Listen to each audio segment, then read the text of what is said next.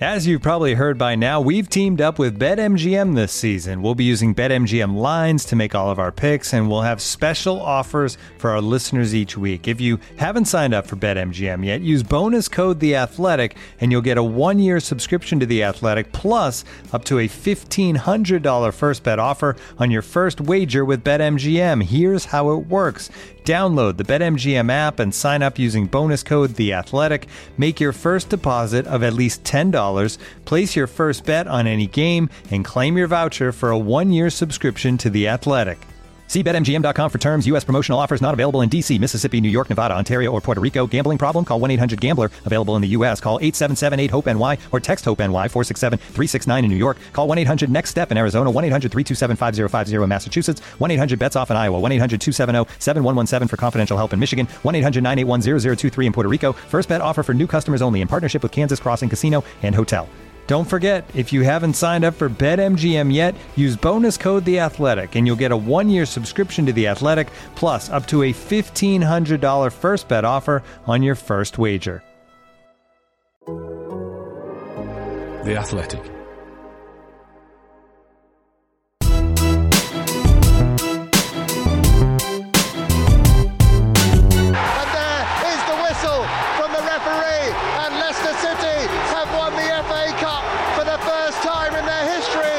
Of course, we're disappointed, but we're not angry, not on our performance and not on our boys. I think this performance and this game is enough to win it. We've never hidden the fact that you need luck in this game. Looking to pull it back. It's too easy. It's too easy for Barcelona. It looks all over for Chelsea. Chelsea 0, Barcelona 4. Ouch. Today was difficult because the game was over before it began. And I think that's what's so difficult to reflect on. This is Straight Outta Cobham, the Chelsea FC podcast from The Athletic. On this episode, misery. Abject misery. Specifically, lucky Leicester lift FA Cup as Blues blow first trophy opportunity of the season. We look ahead to the crucial Premier League game against Leicester, and formidable Barcelona dismantle Chelsea in the Women's Champions League final. Available for free wherever you get your podcasts and ad-free on The Athletic, this is Straight Outta Cobham.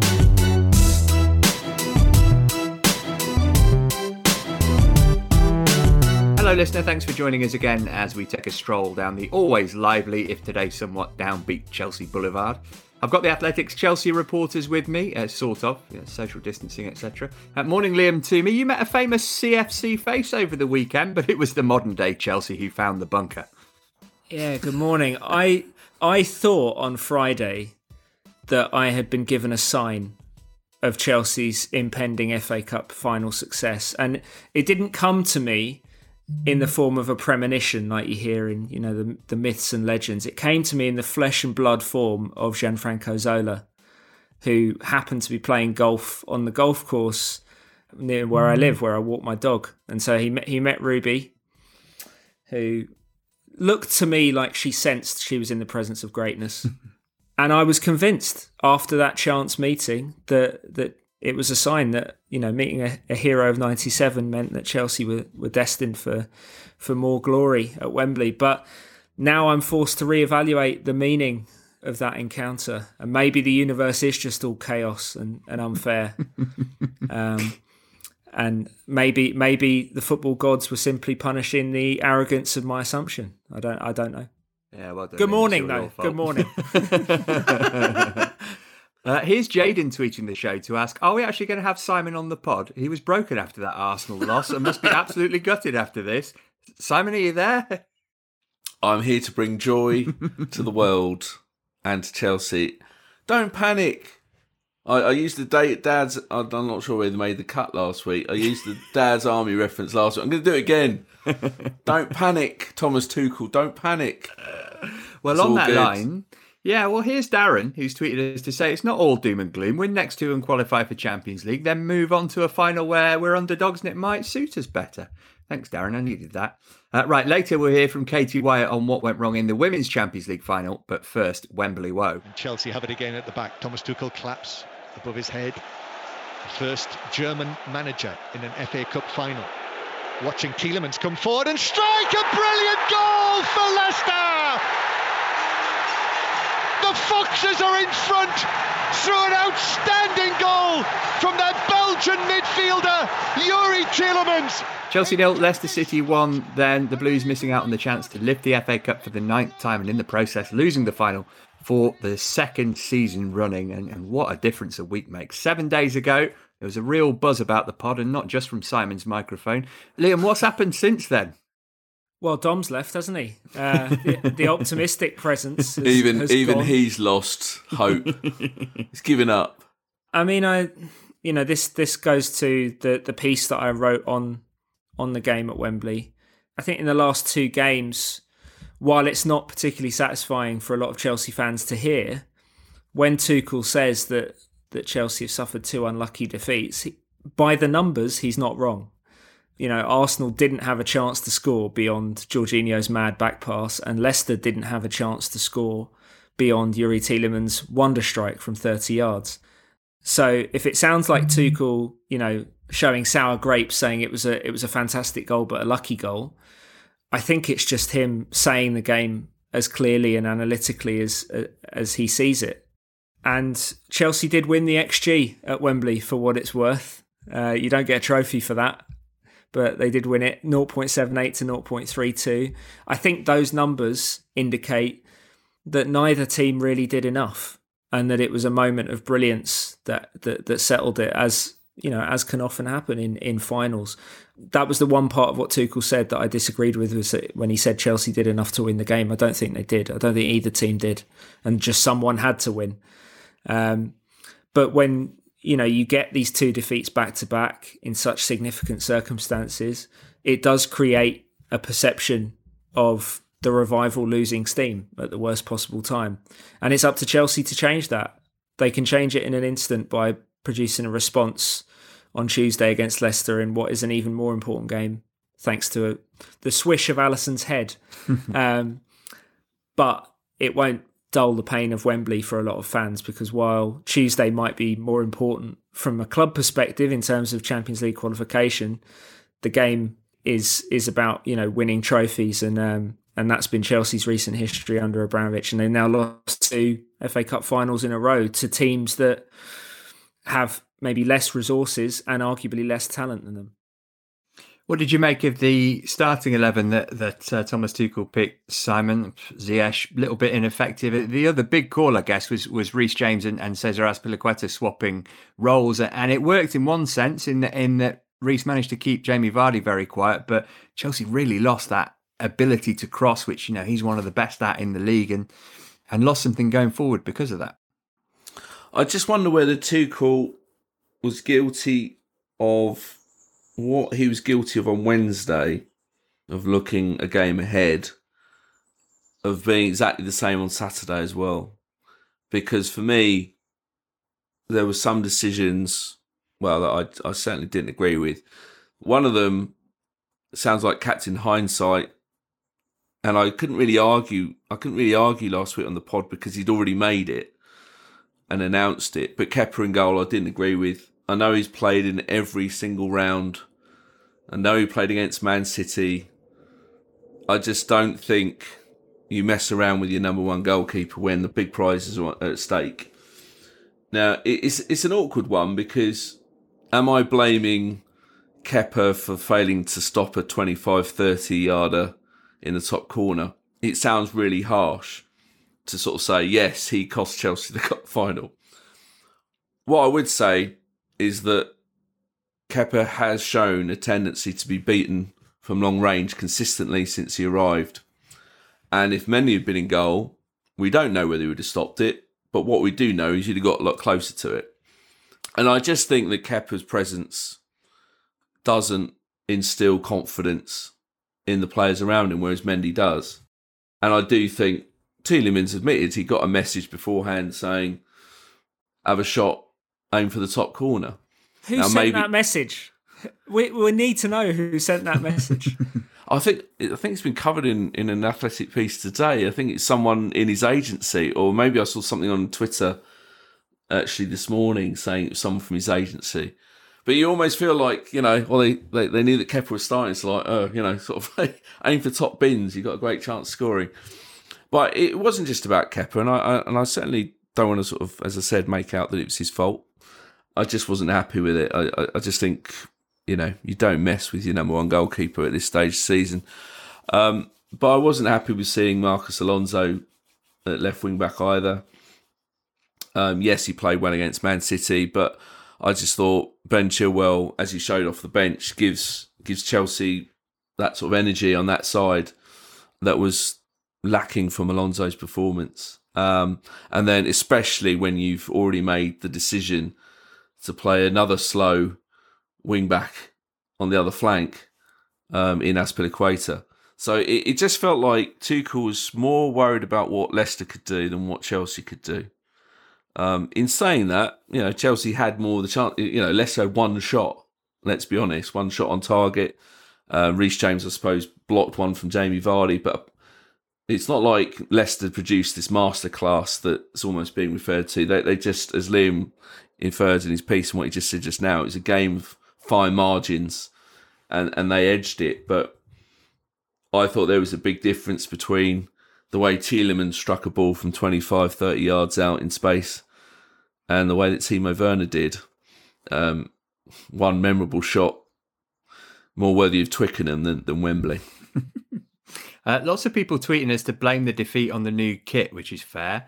Vaxed von Sydow simply says, burn the kit, delete all copies of the ad. Chelsea Youth adds, is the new kit terrible or just rubbish? To which the London is Blue Pod replied, follow-up question, if we convert all the 2021-22 kits into an NFT, destroy the physical kits and then upload the NFT onto a rocket that we'd shoot into the sun, did it ever really exist? It's a good shout. Back to the game. Here's a tweet from Chelsea Youth Picks asking, how do you legitimately discuss the obvious issues with VAR without sounding like a bad loser? It's a good point, Liam, because the Tielemans goal, as lovely as it was, shouldn't have stood because there was a handball in the build-up. And then you had the millimetre offside disallowing the Wes Morgan own goal because Chilwell was ruled to have had a toenail just slightly ahead of the last defender. Well, look, I always defer to Dale Johnson of ESPN on these things because he is the VAR and coefficients correspondent for the entire industry, or the ombudsman, shall we say. And he actually said, he said apparently, according to the rules, the Ayoze Perez handball was not grounds to disallow the goal. Because it didn't directly lead to Leicester scoring. I think the ball went to Luke Thomas, who then passed it inside to Tielemans. But that to me shows where we are with the handball rule. As much as anything, it's so convoluted that I don't think anyone understands what is a handball that should rule out a goal and what isn't for an attacking team or a defending team. The issues with VAR, I mean, I'm not compromised on this. I've hated VAR since the start. I was convinced it would be bad for football.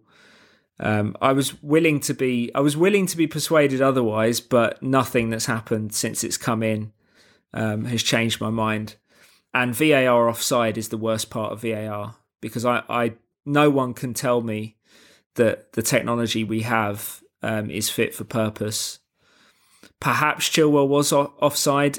To be honest, I've given up looking at these stills with lines frozen on a certain frame where you can't tell whether it's actually the frame where the ball's left the player's feet or not.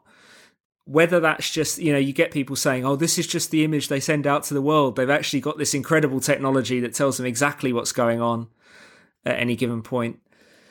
Whether it's an issue with the communication or the actual technology, the image that is created is of a system that is not fit for purpose and certainly not fit to decide finals. That goal, if that is actually allowed, and I'm not saying it was onside, I don't know. But if that goal's allowed, Chelsea probably go on to win that final, and we're having a totally different conversation about Tuchel and where the season stands, and probably a whole different conversation about Leicester as well. So I don't like VAR. I really don't like VAR offside. I think it's made football worse.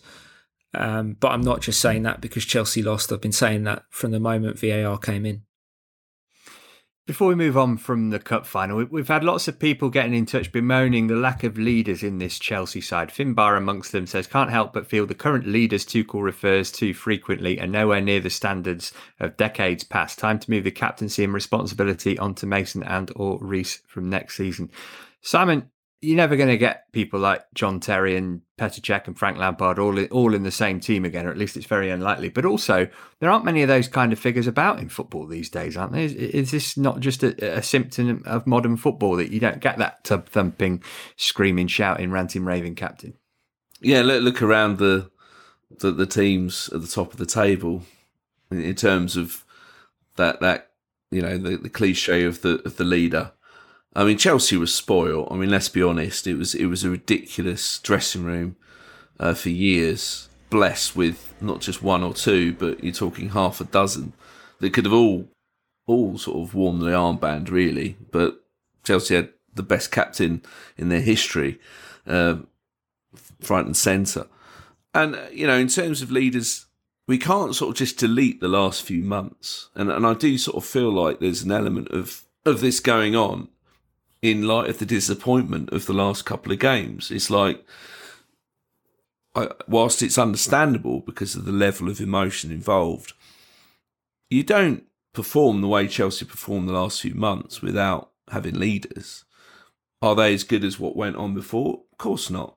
But I still think Chelsea's shown an awful lot of character to bounce back from what was a season imploding back in January. And their performances against Atletico Madrid, Real Madrid, Man City, Liverpool, they've beaten some really big teams.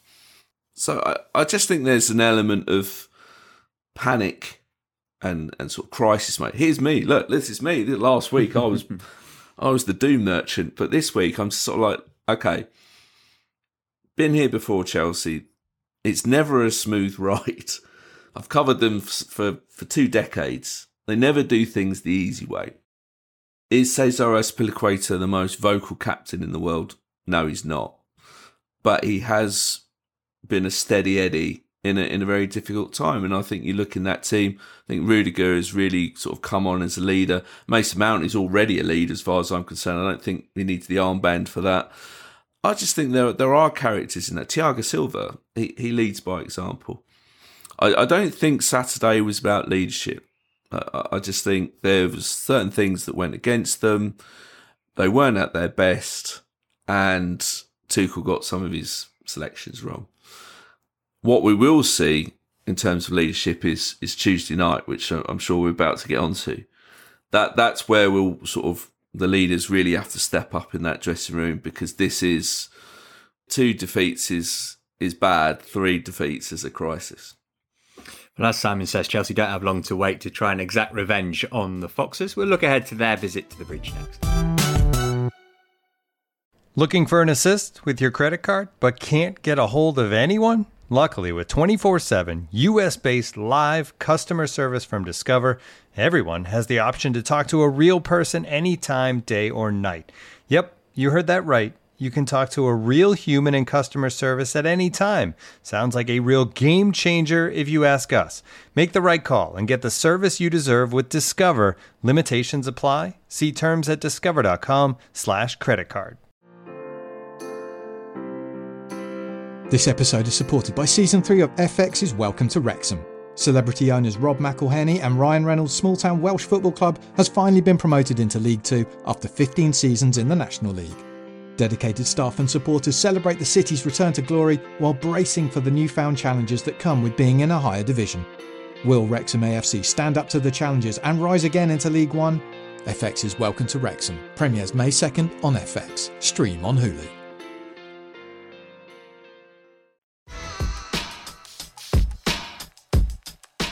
So Tuesday night sees Leicester City visit Stamford Bridge then. If Chelsea win, they just have to match whatever Leicester do on the final day to finish above them. Liam, team news-wise, Josh asks if Kovacic will get a start here. He says we've missed his drive. The fact that he was declared fit and then didn't feature on Saturday would probably indicate that he'll get some minutes on Tuesday. And I guess the other thing in that is that Jorginho's not exactly been pulling up trees in the last week or so. Well, Simon and I have just had a lengthy conversation about this for a piece that's going up on The Athletic, where we have another organised argument for our editor's amusement. Although it wasn't really much of an argument this time, to be honest. No argument today, was there? It was we were actually propping each other up, if anything. Yeah, and going through different areas of the team and what Tuchel could do. Kovacic is certainly part of that. The one issue that I think you have with maybe bringing Kovacic straight back into the starting 11 is that he has missed such a long time. He hasn't played for Chelsea since April 10th, that win away at Crystal Palace. And it's a big ask for someone to miss more than a month and come back into such a crucial game and be at their very best level. So I think Kovacic, I'd be very surprised if he wasn't in the squad. I'm sure Tuchel probably left him out of the FA Cup final squad to give him every possible chance of being available for this game. And Chelsea also want to get some minutes into his legs ahead of the Champions League final. So it'd be a good opportunity to bring him back in. I'm just not sure if you start him yet. What about elsewhere, Simon? Feels like the front three will get a refresh from Saturday. Maybe put Havertz back in as the 9 and maybe even get Christian Pulisic in from the start. You read our minds, Matt. Yeah, again, referring to the chat that me and Liam had, we both agreed on that. I mean, there's a shout out for, a potential contender, maybe, given that I thought he did quite well off the bench in Hudson-Odoi. But again, his lack of starts, his lack of game time in the last few months makes that unlikely, let's be honest. You get the impression Tuchel doesn't fully trust him. But Pulisic, with Werner playing the way he has the last, that cup final performance was almost going 2 steps backwards. I just think, get Pulisic running at perhaps tired Leicester defenders from Saturday. They've had quite an emotional few days, understandably. Get him flying at them from the start. Mason Mount keeps his place for sure. And then Havertz, we want to see the best of Havertz, don't we? Not the Havertz that didn't really turn up against Arsenal. We want to see the Havertz that did so well against Real Madrid and a few others in games recently. But I just think it's so much about mentality. One thing I didn't mention about the cup final actually is Tuchel's subs and how long they took. Same as against Arsenal. That was a disappointment because you were going. I mean, I think I tweeted about 8 minutes into the second half, going, "Time for Pulisic, methinks." As in, you could see that if anything, Chelsea were even flatter than they were in the first half.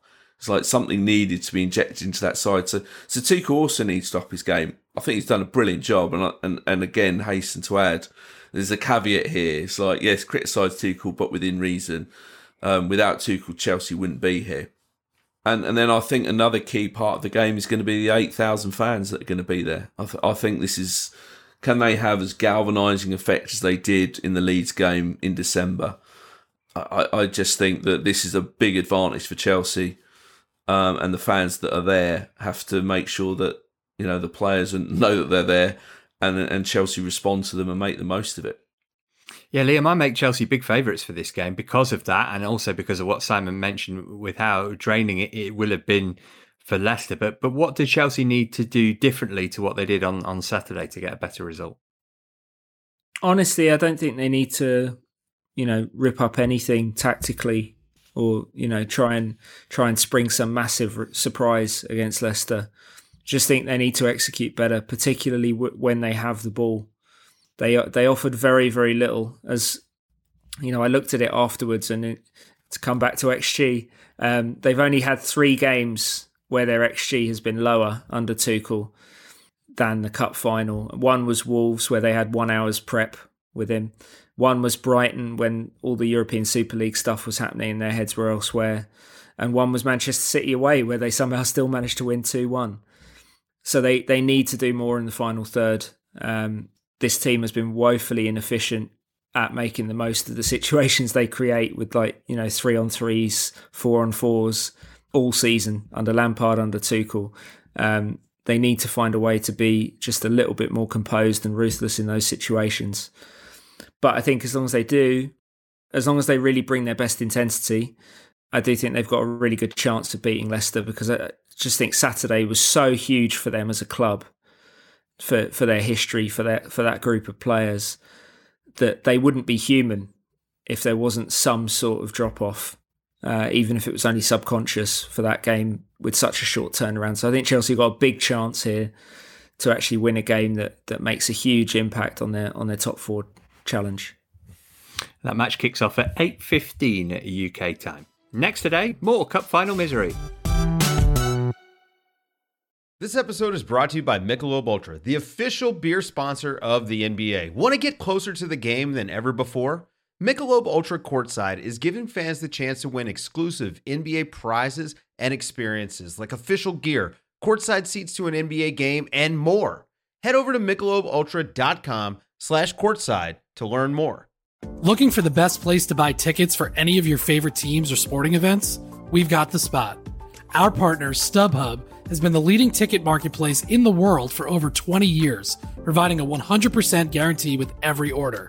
From a worldwide selection of live events, the widest choice of tickets and industry-leading partnerships, StubHub has what you need to purchase with confidence. StubHub, an official partner of The Athletic.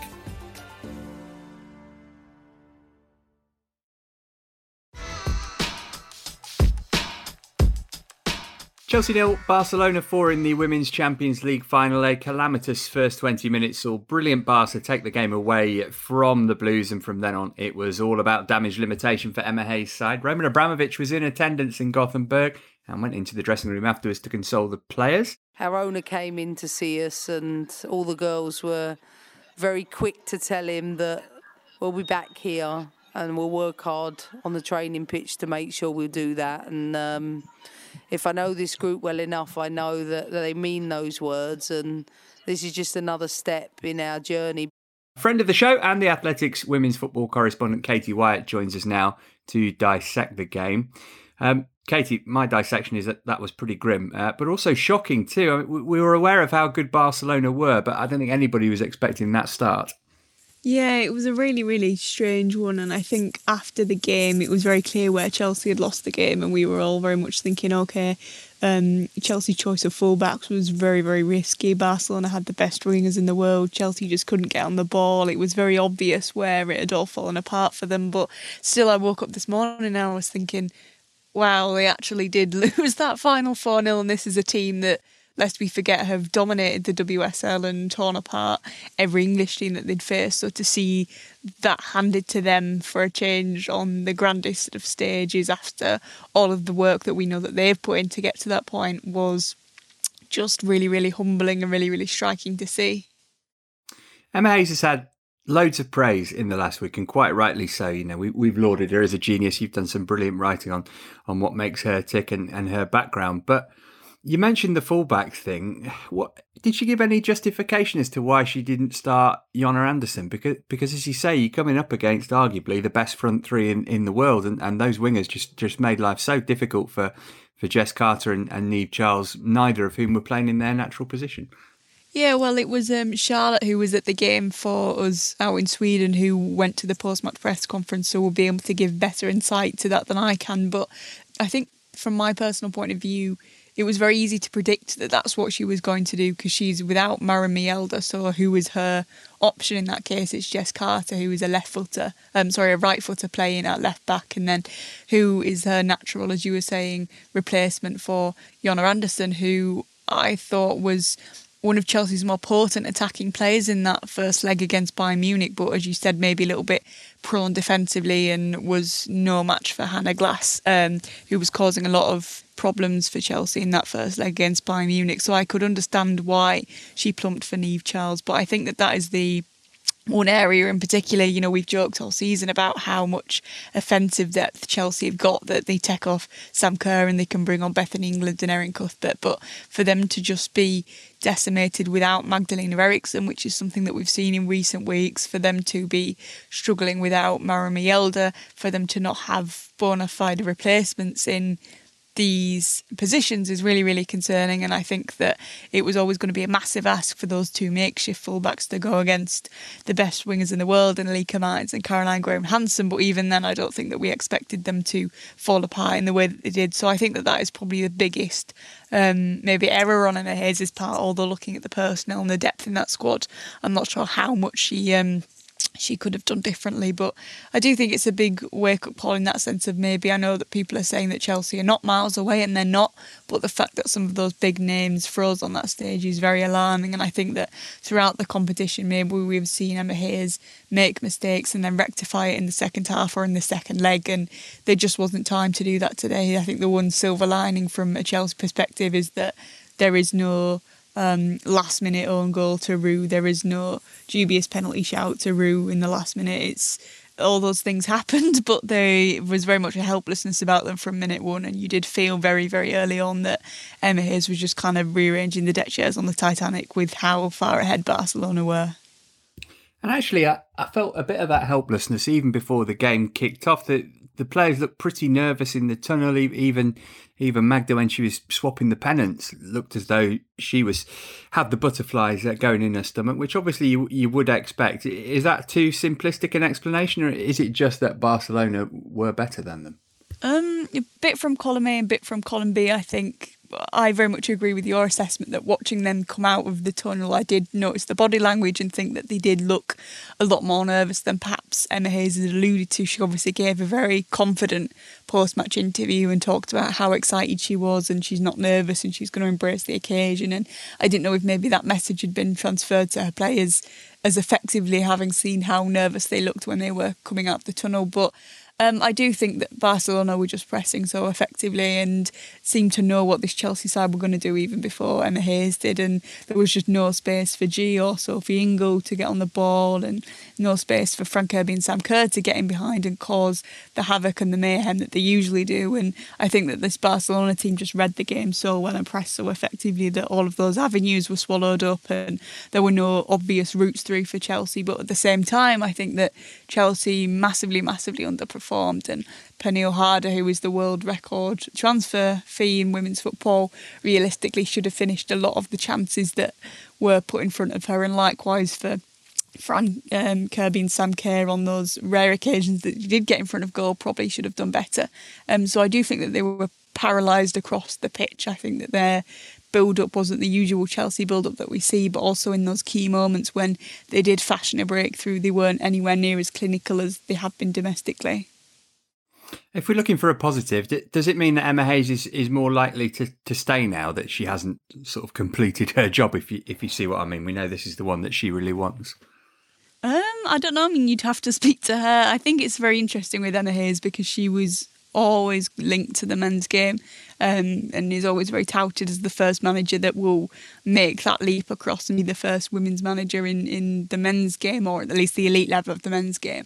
And she sort of said very openly that she's not necessarily interested in that, at least at the moment, because she's working with Ballon d'Or winners and World Cup winners and Champions League finalists now as they are, and to portray that as just a stepping stone or as a step down just by virtue of the fact that the men's game is the men's game is very insulting and something that she's against. But I think that the way that she talks about Chelsea and the respect that she has and how much she loves it, it is very difficult to maybe envisage her going for an England job anytime soon. I think that would be something if it does happen, it's a number of years down the line. But yeah, it's a fair point that I don't know if she will leave this club until she has won that, because that is the last thing that she's got to do, and it came so close, but at the same time we're just so far.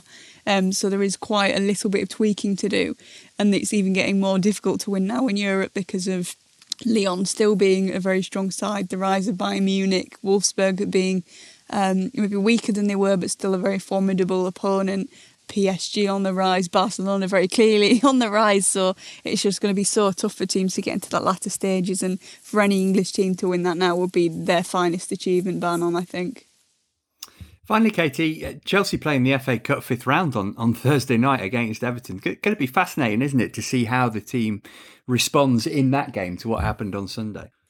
Yeah, I think that's going to be the key talking point from that game. And to digress slightly, I support Bradford City, and I remember when they got to the League Cup final in 2013 and then they had to play Swansea at Wembley and they lost 5-0 and they had all the fanfare and all the media coverage, but also the humiliation on the international stage to lose in the way that they did And then they, on the Wednesday, had to play Dagenham and Redbridge, which was a massive come down. And for weeks, we could sort of see a hangover in them. And they ended up having a big meeting after a quite heavy defeat and pinpointing what they needed to do and where it went wrong. And that hangover kind of persisted for a few weeks. And it's very odd with this Chelsea side because they are such a professional side very clearly in their mindset and their mentality. And we have seen them throughout the season, no matter what questions have been asked or what adversity they faced, if it's losing players or going down very early on, they've always seemed to find a solution. But now I think that this is the biggest test to have been disappointed in this manner on the national stage. And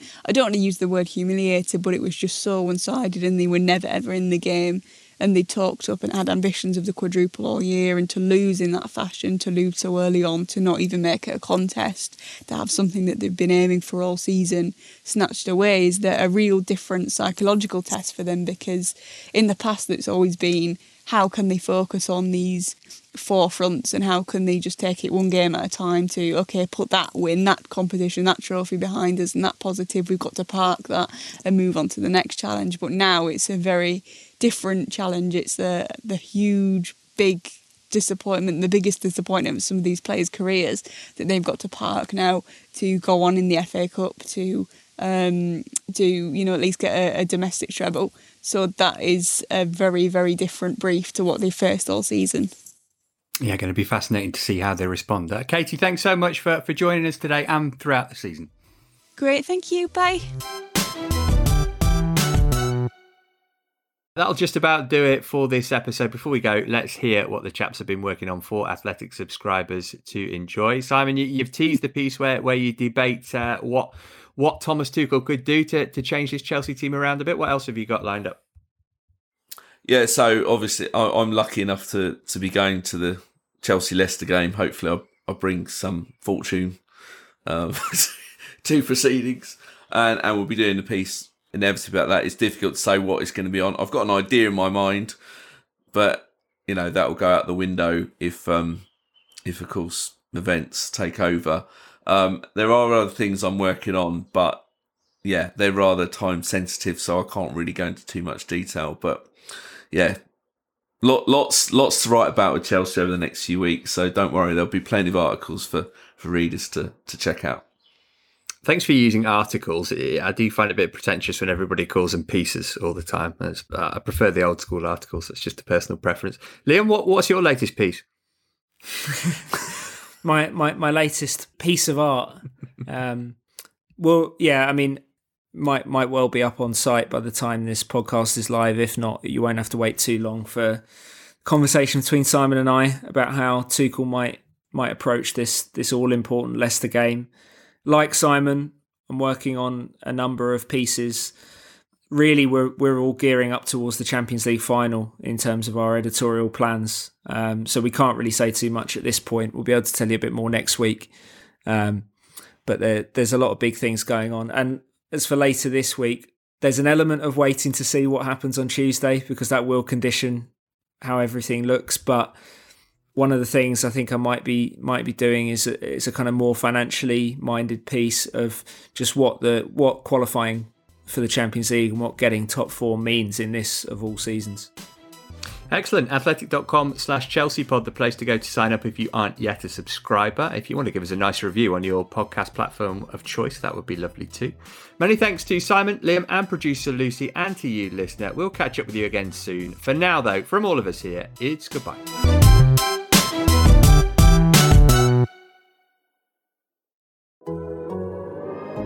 The Athletic.